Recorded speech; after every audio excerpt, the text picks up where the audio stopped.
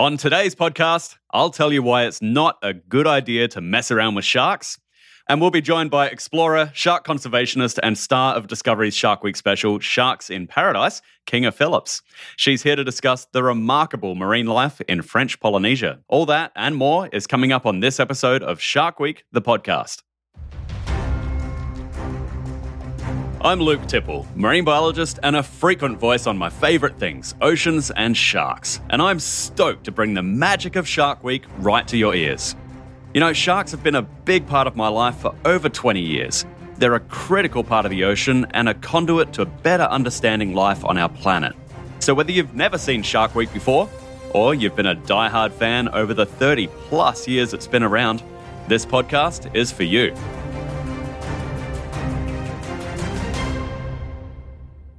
We start today's pod with Shark Speak, and as usual, we start with a fascinating and, quite honestly, bizarre headline, because we have shark rider recovering after attack off Western Australian island. This is from 9 News on the 29th of July, 2021. And look, anybody who calls himself a shark rider is probably going to have a story written like this about him one day, and he's going to regret the stories he relished on previous days. You know, those ones that get you credit when you think that you're that big tough guy who jumps on the back of sharks and can ride them around and stuff.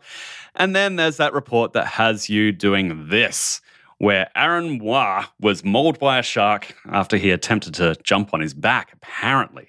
Now, this is a fishing captain. He's an Australian, made a name for himself by jumping on the back of sharks, and he called himself a shark rider. And there's a pretty iconic piece of footage that he put out in 2014 where he enticed a great big hammerhead shark. I think it was a scalloped hammerhead shark that came up to his boat, and then he jumped on the back of the thing. And the hammerhead took off predictably, and he became the shark rider and was probably YouTube famous for a few moments.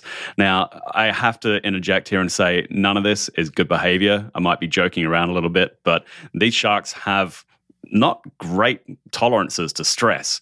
So when you get a shark that's being attacked, particularly a hammerhead like that, and they think they're being attacked, you know, it's not a great thing for the animal. And it's certainly not any kind of, you know, scientific study or anything that we can justify for any type of extreme, you know, nature whatsoever, except just apparently for, you know, social points, I guess. But apparently he's been doing this since and, you know, making a bit of a name for himself. And we don't quite know what happened on this trip, but he was on a charter fishing trip on Varanus Island, which is about 120 kilometres west of Karratha, which is on Western Australia's Palabra coast, which, if that means nothing to you, it's basically in the middle of nowhere in Western Australia. Beautiful perfection, I'm sure. But there was an incident. He was apparently attacked. We can only imagine why, because details haven't come out yet.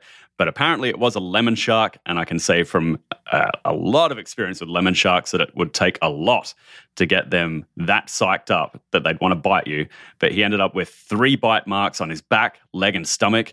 It took a 15-hour boat ride, then a plane ride, and several other ways that probably cost the taxpayers a lot of money to get him into hospital. Now, the good news part of this story is we haven't heard anything else about this attack since. I mean, this happened almost a year ago, so we presume that he's recovered from his injuries. I hope he's got some good scars and a good story to tell, and perhaps he's learned his lesson. And we won't be hearing any more from Mr. Shark Rider. Now, moving on to our next story, which is almost the polar opposite. You know, we've gone from somebody who decided that he wanted to do something really dumb with a big predator to somebody who didn't know what he was getting into. This is the headline. Like a scene out of Jaws, British boy attacked by sharks in Bahamas. This is from The Guardian on the 8th of August, 2022. This just happened. And this story was one that, honestly, it kind of broke my heart. When you read it, this is an 8-year-old British boy. He's on vacation with his dad and his sisters, and he got bitten by nurse sharks. Now, nurse shark swimming is something that's been done for years and years and years and years out in Bahamas. This is particularly in the Exumas. And in some places, the nurse sharks are kept captive. Often they've been bred in captivity, and they're very accustomed to people swimming with them. Now, if you don't know nurse sharks, they're a fairly docile breed of shark. They don't have prominent teeth. They have what we call grinding plates, and they typically suck up crustaceans and other small fish parts and things like that. They crush them with their jaws rather than biting and chewing them, and they consequently have a very strong jaw. But they're certainly not man-eaters, even though I hate that word, but we certainly need to put it out there. They're not going after humans by any means, except by accidental association. Now, the ways that you can get bitten by a nurse shark are perhaps by bumping into them in the water if you're fishing and there's bait in the water, especially if there's turbidity. That's water that's been stirred up or water that you can't clearly see through, because that's the environment where if a shark is hunting in those same waters, they might mistake you for their prey item. But it's certainly not a comfortable thing. And they're strong jaws. I mean, they might be docile, but those jaws can do some damage. And poor Finley Downer was on the biting end of that particular incident. The story is a little confusing because Finley and his family were out with a notable and good tour operator. They were doing their thing. But then they apparently separated from the group and they were bitten in a different lagoon. They were attacked in a different lagoon and perhaps not with the same sharks that they were educated about. And I had to do a bit of digging, but I found some news from the Bahamas.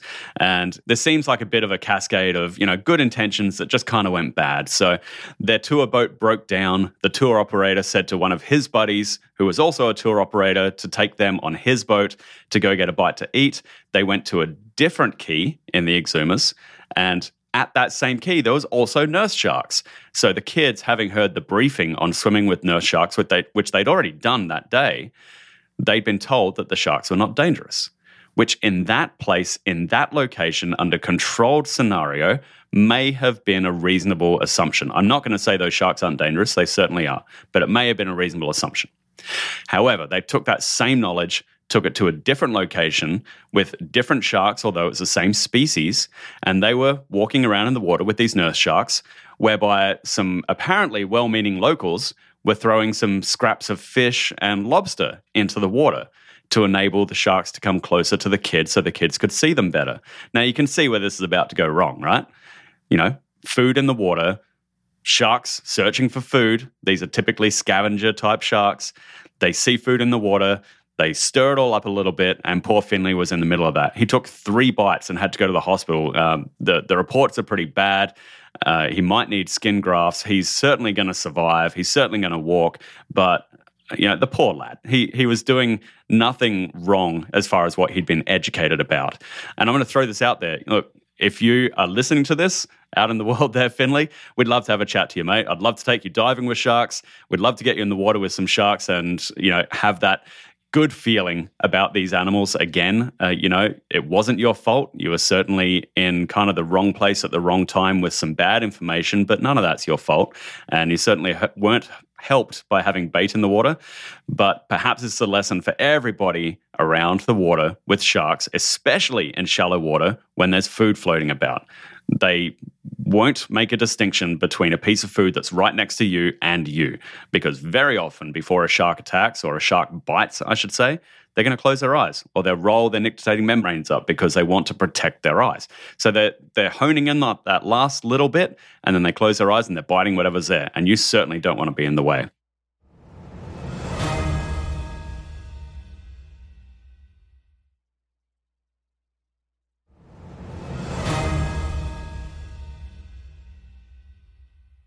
On this episode, I'm stoked to welcome a very special guest. She's an explorer, a shark conservationist, and star of Discovery's Shark Week special, Sharks in Paradise. Welcome, Kinga Phillips. Thank you so much for having me. Well, thanks for being here. Hey, why don't you introduce yourself and tell us about your background in sharks and why you love them so much?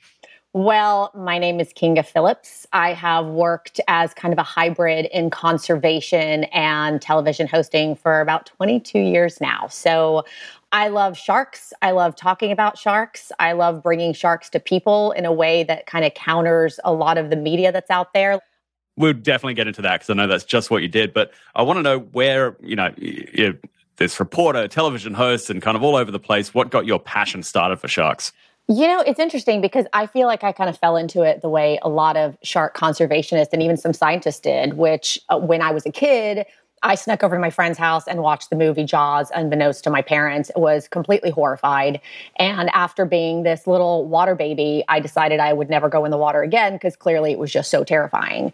And then because I had this little spinny journalist brain, even as a kid, I was like, wait a minute, why am I so afraid of these animals?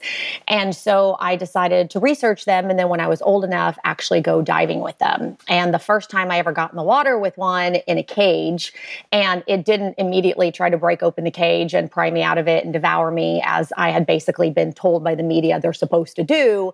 I then became fascinated by this and thought, wow, I've really been misinformed. And it kind of seems like a lot of people have been.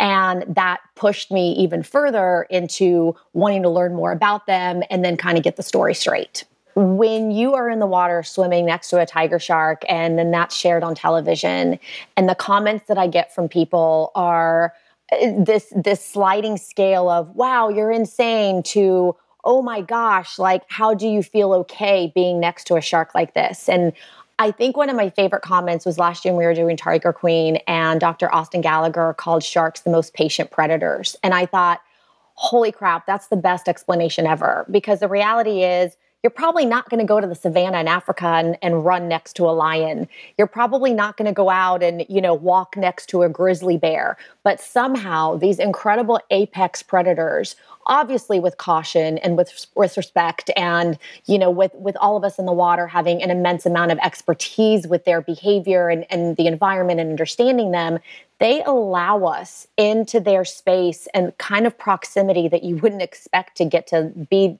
in with an apex predator and, end up getting back on the boat. So for people to get to witness that and to see that a lot of times what the media shares about these sharks and what we get to present is vastly different, that makes me really happy. So we saw you last year on Tiger Queen and this year on Sharks in Paradise. What is it with you and all the good shoot locations? Somehow I got lucky enough to really form a relationship with tiger sharks. And as we know, tiger sharks tend to gravitate towards those warmer waters, turquoise waters, really beautiful waters. And living in California, even though I dive out there a lot, I don't love cold water. So I'm like, oh, this is great. I'm going to follow the warm water loving sharks around. So pro tip for anybody looking to get into shark media later on, if you like living in tropical paradises, do what Kinga did. Get into tiger sharks. Or tropical reef species. Yeah. So tell us about Sharks in Paradise. What was the mission? So Sharks in Paradise was a lot of fun because I actually made it out to French Polynesia during the pandemic in 2020 before they got shut down. And I had heard about this little island called Tiki Hao and this guy named Dennis Grossmeyer and his tiger sharks. And it just kind of blew my mind because the photos that I was seeing coming out of there were pretty incredible. And these were big sharks, not fat, big boned, we'll say big cartilaged.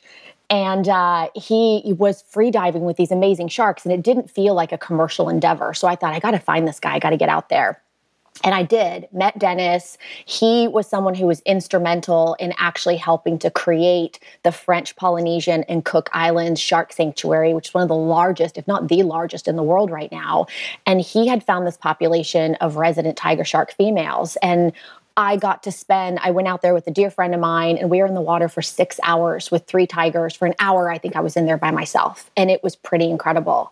And I started talking to the fine folks at Shark Week about it. And with the help of Tahiti Tourism, who was instrumental in opening so many doors for us, we got to get out there and actually do this documentary. And the whole idea behind it was, why is French Polynesia the shark paradise? Whereas you well know, and so many people know, that sharks are decreasing in numbers and they're having such a rough time right now. Here in French Polynesia, they're thriving. Their numbers, their size, they're just everywhere, and it's incredible. So we went to see why that is.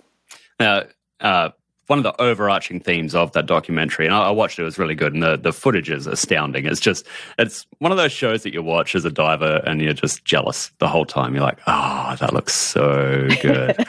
The coral's healthy, the fish are healthy, the water is blue. The sharks are big and they're totally chill. Like it just looked like one of those dream shoots. But the locations that you're in, you said you heard about this place where there's tiger sharks and, there's this guy with quote unquote his sharks.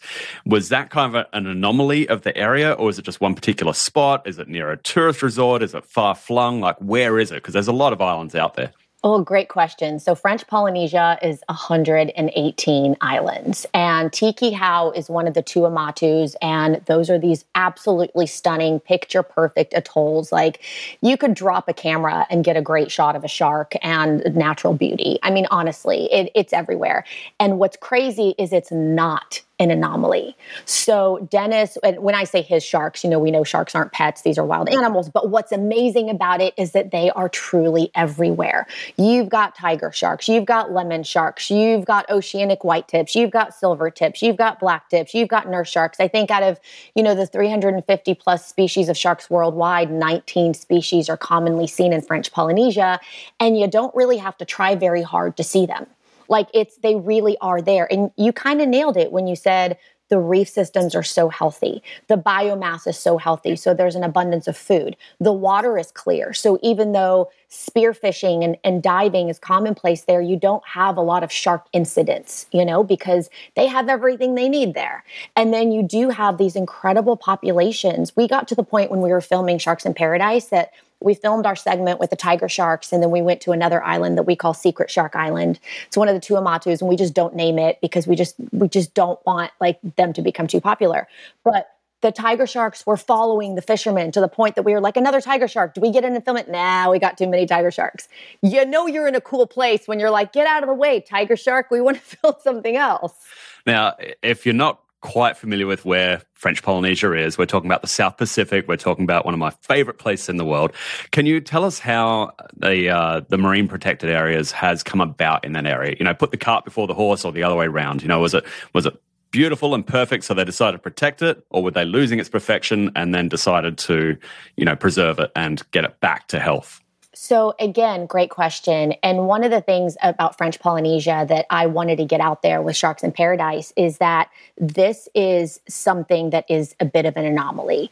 And because there's so many islands and a lot of them are not densely populated. A lot of these atolls are unpopulated, and some of them will have 200 people, 400 people.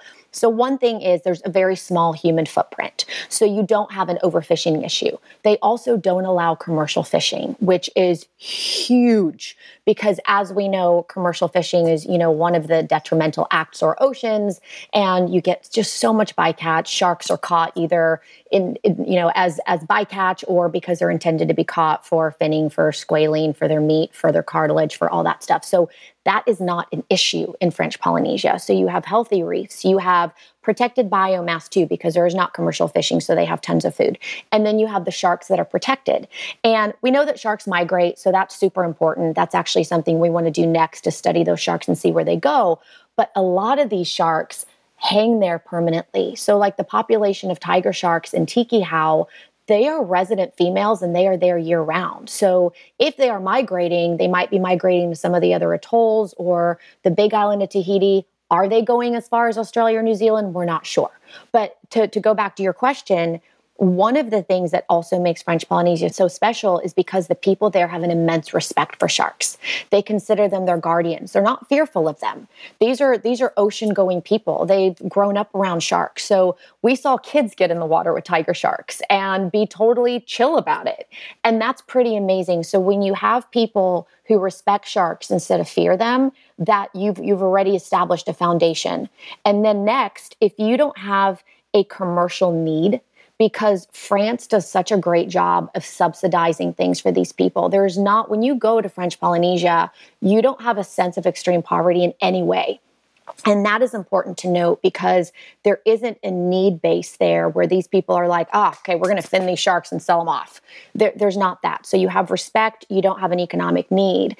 And then because you have this massive protected area and the coral's protected, the biomass is protected, and the sharks are protected, and you don't have commercial fishing, it's like the perfect storm of what an ocean, an untouched ocean should be. So we can assume that with the absence of commercial fishing, the local subsistence fisheries can still exist, right? So there's still traditional fishing. They can still go catch fish. They can spearfish. They can do whatever, but they have respect to keep things within tolerable limits and sustainable limits. And when you have islands where there's 200 people and they're subsistence fishing, that's incredibly different than if you have, a massive nation that's trying to feed its people. So there's this small human footprint there. Yeah. As we've seen in places that aren't so fortunate to have that backing, that financial backing, we've got these sort of 2 degrees of commercial fisheries that happens. We've got the commercial fisheries where they, pay the locals to go and, catch shark, for example, and fin them and send that fins back. Or we get the ones who come in with foreign vessels and they'll essentially rent or lease a fishing permit to go and exploit the local waters. And those are the really dangerous ones because they'll just come in and there's really no watchdogs out there and they tear everything apart. Like we went up to Marshall Islands. We did a bunch of tagging there and we saw that we were trying to prove that the reef sharks were moving between the atolls. And that hadn't been shown with tagging data or anything in that area before. We managed to show that. And then 2 to 3 weeks later, we saw them all doing a beeline to Indonesia. And we figured, okay, well, we're pretty certain that reef sharks aren't migrating in a straight line to Indonesia. And yeah, a commercial fleet had gone through and just torn them all out. It was absolutely heartbreaking. But in a weird way, that data helped us a lot. So that kind of, in a roundabout way, brings me to asking about the resident tiger sharks there. Has that been substantiated, or is it kind of like just locals saying, yeah, we see them all the time? It's the latter. So we were not able to get permits to tag them, but we're hoping actually to go back and do that because that, like the story you just told, is exactly kind of what we're looking for. We're hoping that doesn't happen, but we the point that you were making is that the migratory routes of these sharks are as important as the protected areas because we know that sharks aren't like, wait a minute, hold on, let me look at my map. I can't go past this area right here because here I'm protected. So we want to make sure that these sharks are not venturing outside of this protected area to where they do become vulnerable to commercial fishing. So what Dennis, and he's been there for many years, and the local other fishermen there have said is that they see these resident females year round all the time. Maybe they'll disappear for a couple weeks, but then they come back. So if they are migrating, it kind of seems, we know that tiger sharks are wanderers. They travel really far. The other interesting thing is they've never seen a male there. Now, we know the males are coming in because even in the show, there was a pregnant female there. They've never seen one. So that's super interesting. Where are they coming in from? Where are they going to? Where are they meeting? Where is like the tiger shark romantic party happening? We don't know. So that always just tickles me, like having all these questions that I would like the answers to, because we know that having those answers is only going to help these animals. But yes, as far as we know, they just hang out there. Why wouldn't they? Sure. So let's be clear about that. The locals hadn't seen a male before, or they hadn't seen a pregnant female before? They had not seen a male before. Dennis has never seen a male there. Yeah, so we did see a pregnant female there and in the show, Chupa.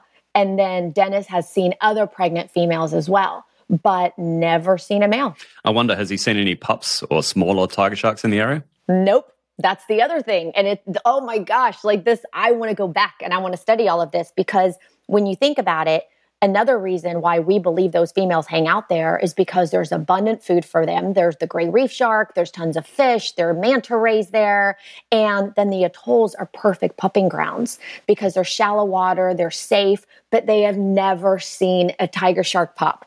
Where are they? Well, they've got about 200 islands or so to hide out in, don't they? I mean, surely they have to be somewhere. I mean, you got to imagine as a gravid female who's cruising around those waters and seeing, perfect food sources and real nice place to be, why not pup in that same area? But it's curious that such a large seafaring nation hasn't seen the juveniles before. Yeah. And, I am determined to visit all 118 islands until I find those pups. I will happily do that research. Now, it's curious, isn't it, how you go to these cultures where they have a deep relationship with the ocean and sharks are really not a big deal. In fact, they might be revered and exalted in certain ways. And you contrast that to, societies like the United States or other larger countries where you don't have that sort of association and that, that relationship with the ocean. And sharks are what the media tell us they are. And I think that's why it's important that people like yourselves are out there telling the true stories about sharks. But with your experience over there, perhaps tell us about what the local Tahitians think about sharks and how it integrates in their culture. Well, that's part of the foundation of where I think sharks thrive in French Polynesia, is that culturally they are revered. They are looked at as guardians of the ocean, as guardians of the people. There's a symbology with the sharks that people look to them to indicate where the fish stock is. They look to them to basically, they see them as protectors. And that's a really beautiful thing, because when you give an animal that much weight and that much respect, it creates an environment for their protection just organically, even outside of the legal ramifications of harvesting sharks. These people don't want to harm them because they have so much respect for them. So the innate culture of the Tahitians is of such respect towards the ocean. They live and die by the rhythm of the ocean. Dennis was telling me, he goes, a lot of the kids there, they can free dive as soon as they can walk. For a lot of these atolls, the people who live on these atolls, fishing and being out on the water, spearfishing, fishing out of a boat, like that is just a daily lifestyle for them. They understand the ocean so incredibly well and the rhythms of it. So what's there is not to be feared, but to be revered. Are the sharks, anecdotally from the locals there, are the sharks perhaps getting bigger in the history of this marine protected area? I would imagine it would logically and scientifically make sense that they would grow bigger there because of how healthy the environment is and because of their protected status. So we heard stories from fishermen, and that was part of the story in Sharks in Paradise. And we would laugh that in most areas you go to and you hear like, oh, the fishermen's tales, and we've got sharks this big. And then you go out there and you're like, this thing, and that's a little shark. And in French Polynesia, the fishermen's tales are actually true. When they tell you there are a lot of sharks, there are a lot of sharks. When we went to our secret shark island and they told us about the silver tips and the oceanic white tips, and we went, wow, that's a pretty rare species. Really, guys? We got out there and they surrounded our boat. It's incredible. Like, it's true. But they also told us stories about, there was one story that the guys told us that there was an 8-meter tiger shark out there. And we went, wow. Well, these are fishermen, and these guys were right about everything else. And they are really, really well versed in these animals. And we never got to see that shark, but I will diligently go back once again. I will find that shark on Discovery's budget.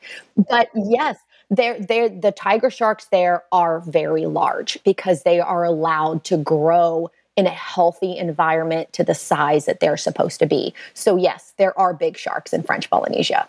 It might just be a bit of a guess and, certainly conjecture, but do you think there might be a link between there being the larger sharks, particularly female sharks, and perhaps absence of typically smaller male sharks?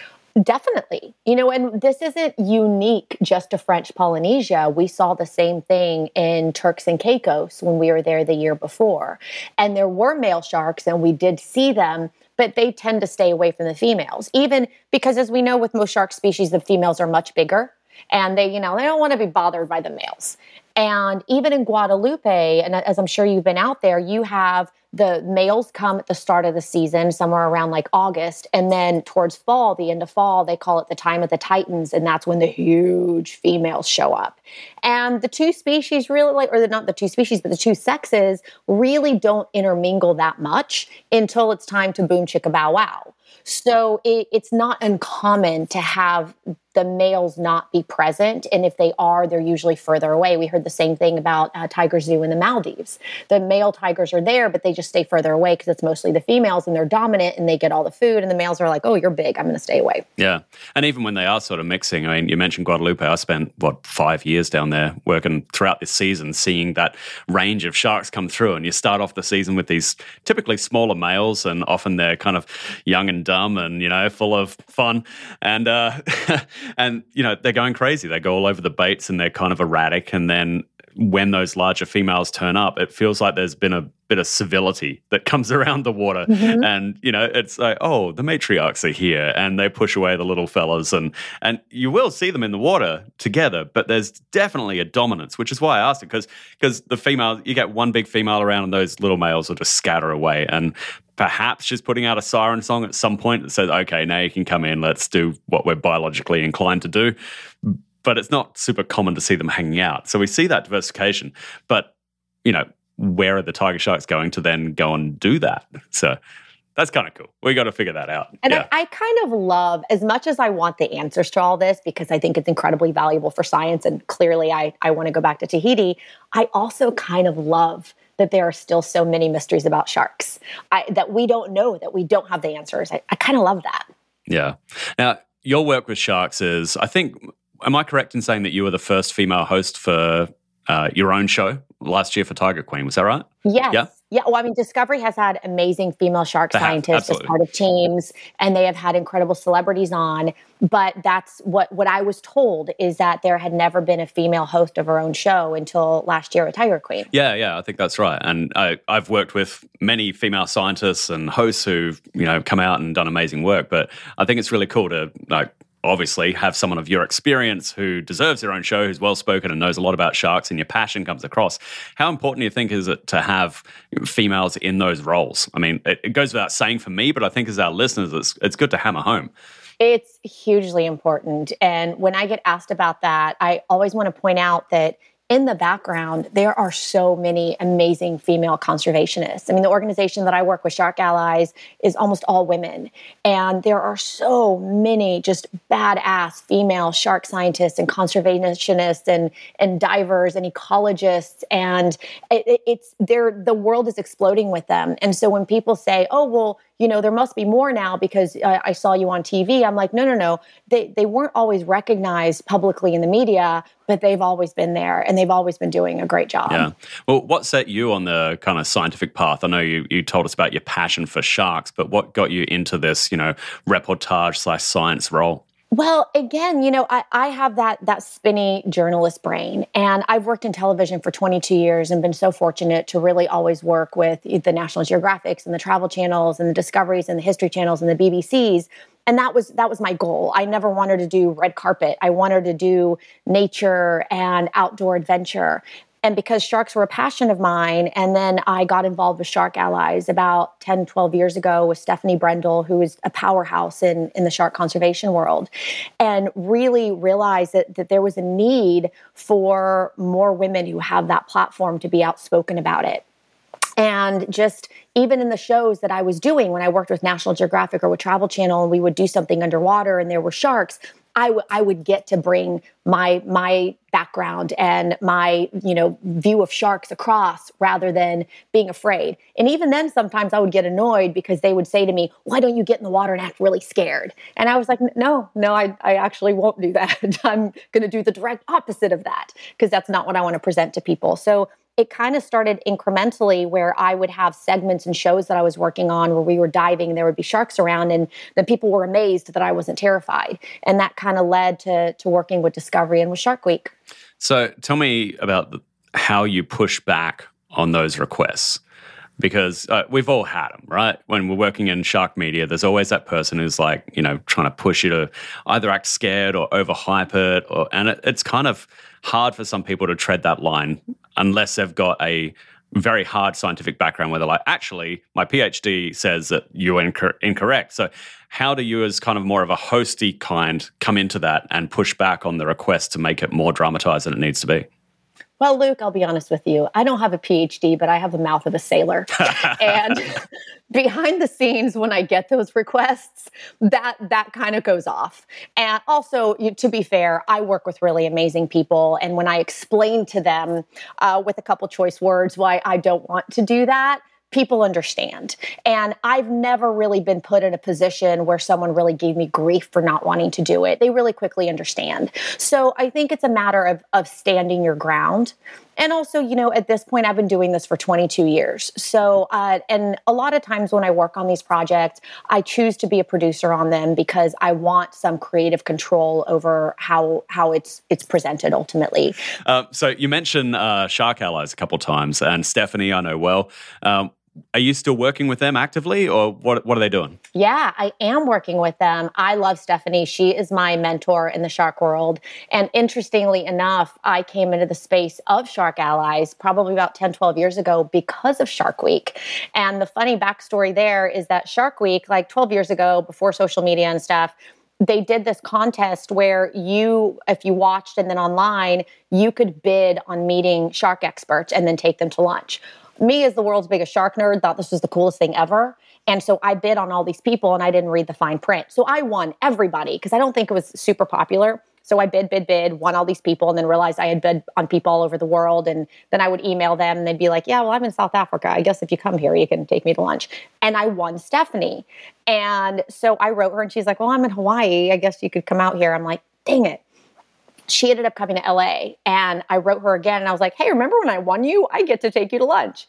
And I got to take her to lunch in LA, and we became fast friends and started working together with Shark Allies. And she ultimately moved from Hawaii to Southern California, and that's where Shark Allies is based now.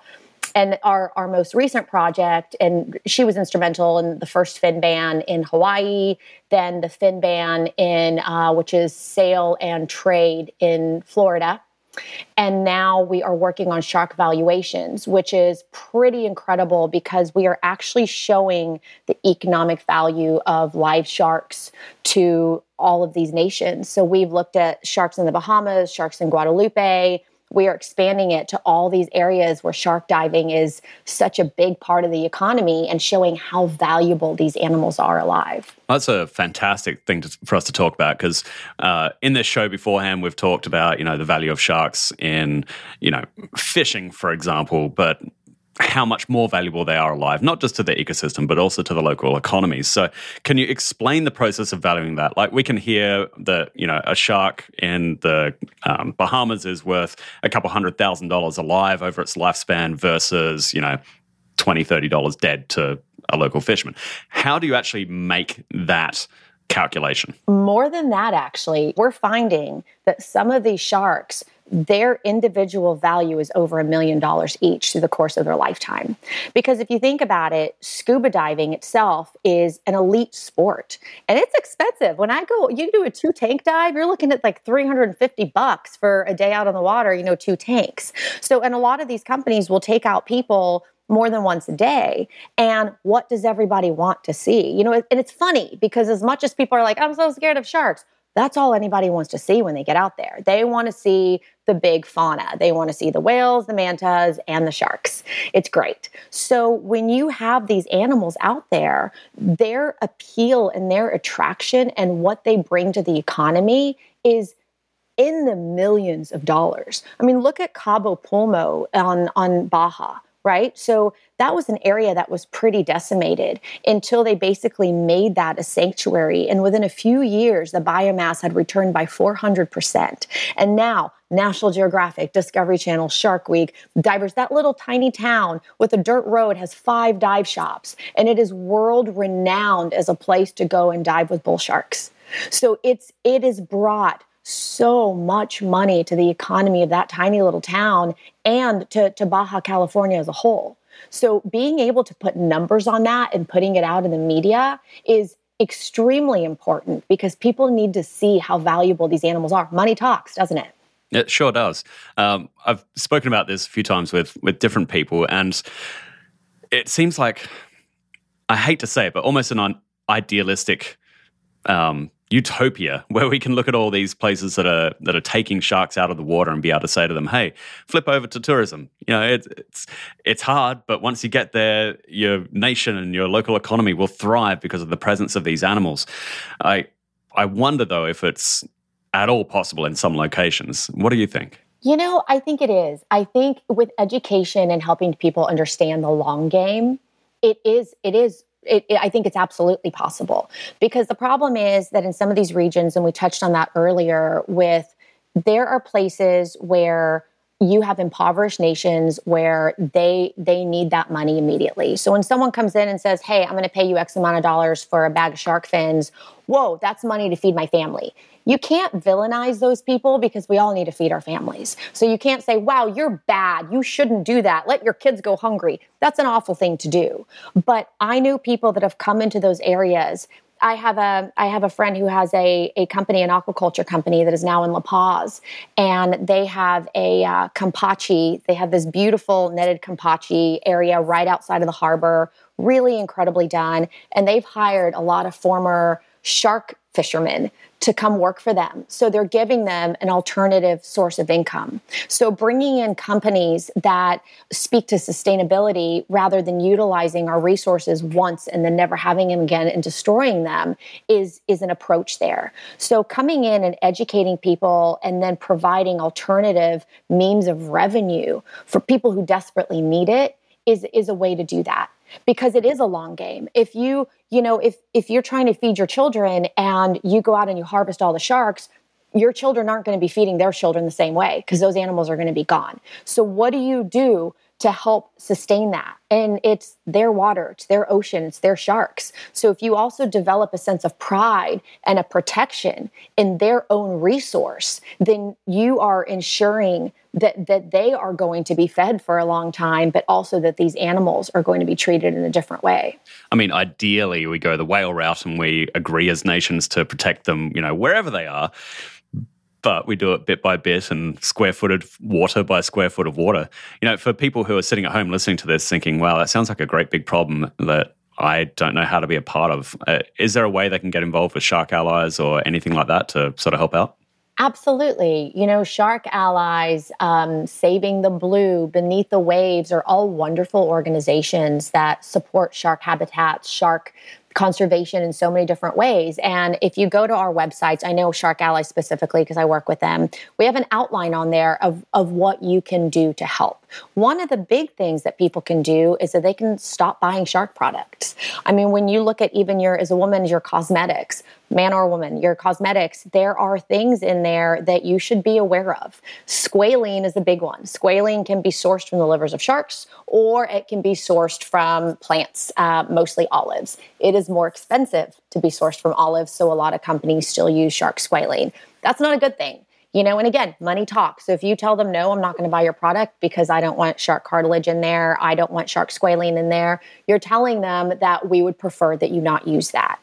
Also, we know that sharks are very often mislabeled as food. Like they are called whitefish. There are so many different names for sharks. Sharks is not something you want to be eating. The mercury content in sharks is not a good thing. And yet they are very often served and mislabeled. So even the finning industry has pushed forward the shark meat industry, the cartilage industry, and the squalene industry, because when they used to be taken just for their fins and their bodies tossed back, now they're kind of like, they're taken and every bit is used, even though it really shouldn't be. So just sourcing your products better and know what you're getting is a really big way of helping. Obviously, understanding that what the media does, I work in the media and I have good friends who are news reporters and journalists. And I've talked to them about this and I'm like, why? And they're like, if it bleeds, it leads. It's stories people love. And we've flat out busted them on putting out stories that are 100% untrue about shark attacks. And, my favorite is always shark-infested water. Well, my living room is infested by Kinga right now because that's where I live. How can you even say that? So understanding that a lot of the dialogue that is put out there about sharks is quite frankly a load of crap that is designed to click for you. It's clickbait, essentially.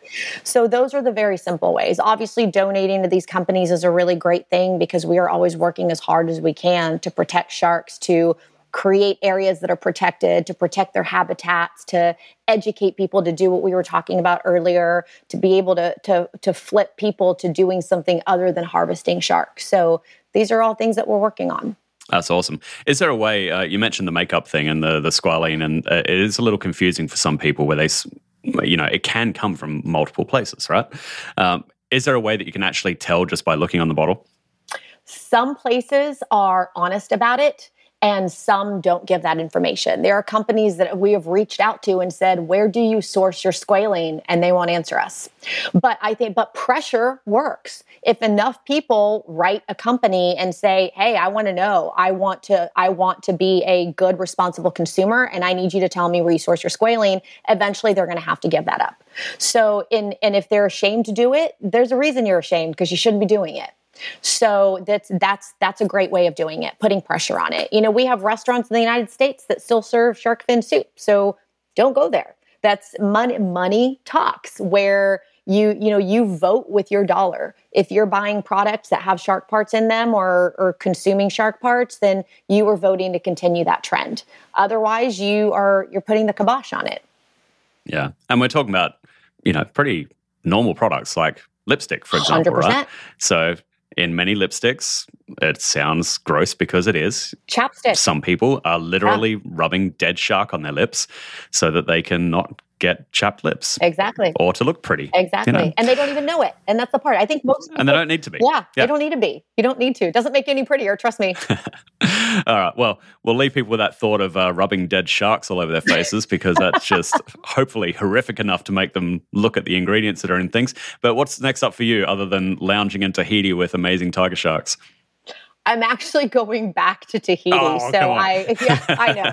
I got to go back to Tahiti again. So I'm going to be out there hopping around on the Aranui and going to some of these distant islands and just exploring a little bit more, looking for more sharks. That sounds amazing. I appreciate you spending some time in between your island hopping to hang out with us.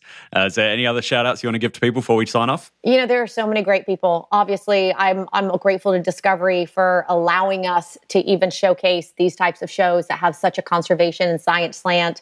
Shark Allies, Beneath the Waves, Saving the Blue, Dr. Tristan Guthridge and Austin Gallagher. I mean, they were awesome co-hosts, and all the people that work with.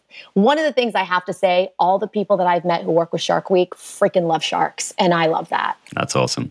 Well, Kinga, we've got to have you back after your next trip out there just to be jealous about diving in those waters, because that sounds amazing. But we'll catch up with you next time. Thanks so much for being here today. Thank you, Luke.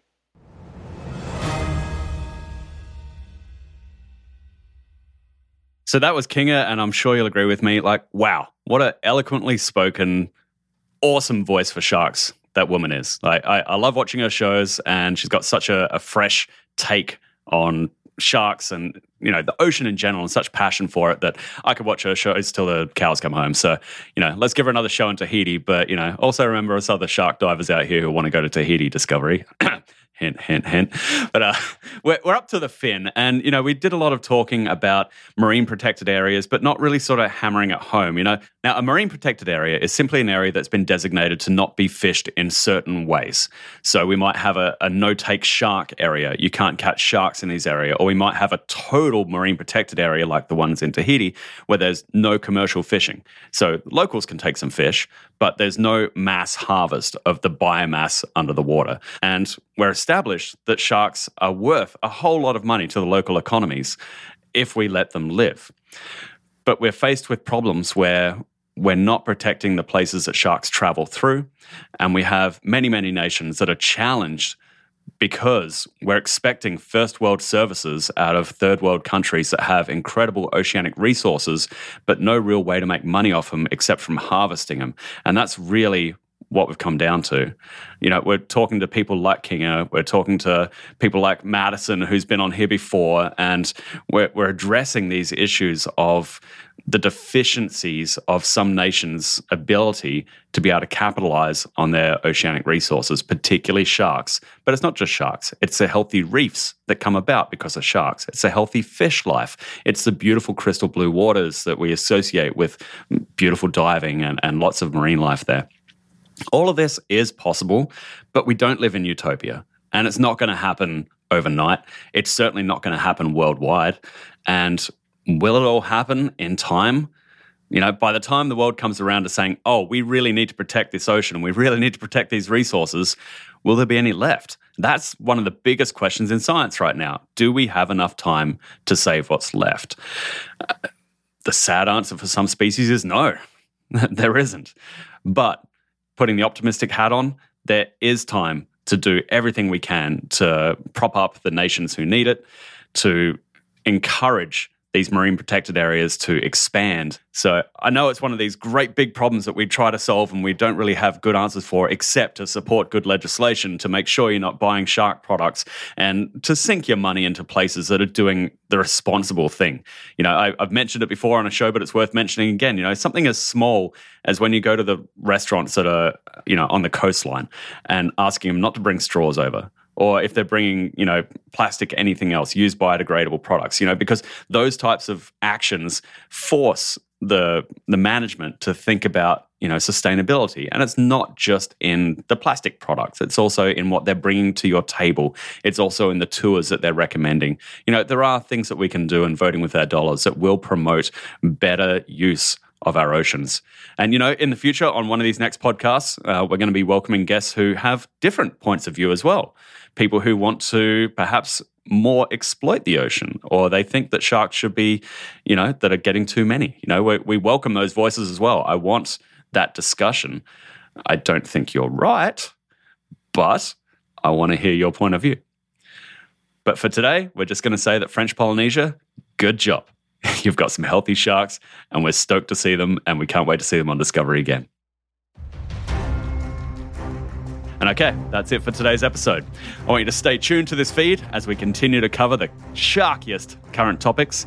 We'll talk to top scientists and experts and learn about the latest conservation efforts to keep this amazing animal from extinction. Thank you for listening to Shark Week, the podcast. Be sure to rate us 5 stars and subscribe for more shark fun facts. Until next time, I'm Luke Tipple. I'll chat to you soon.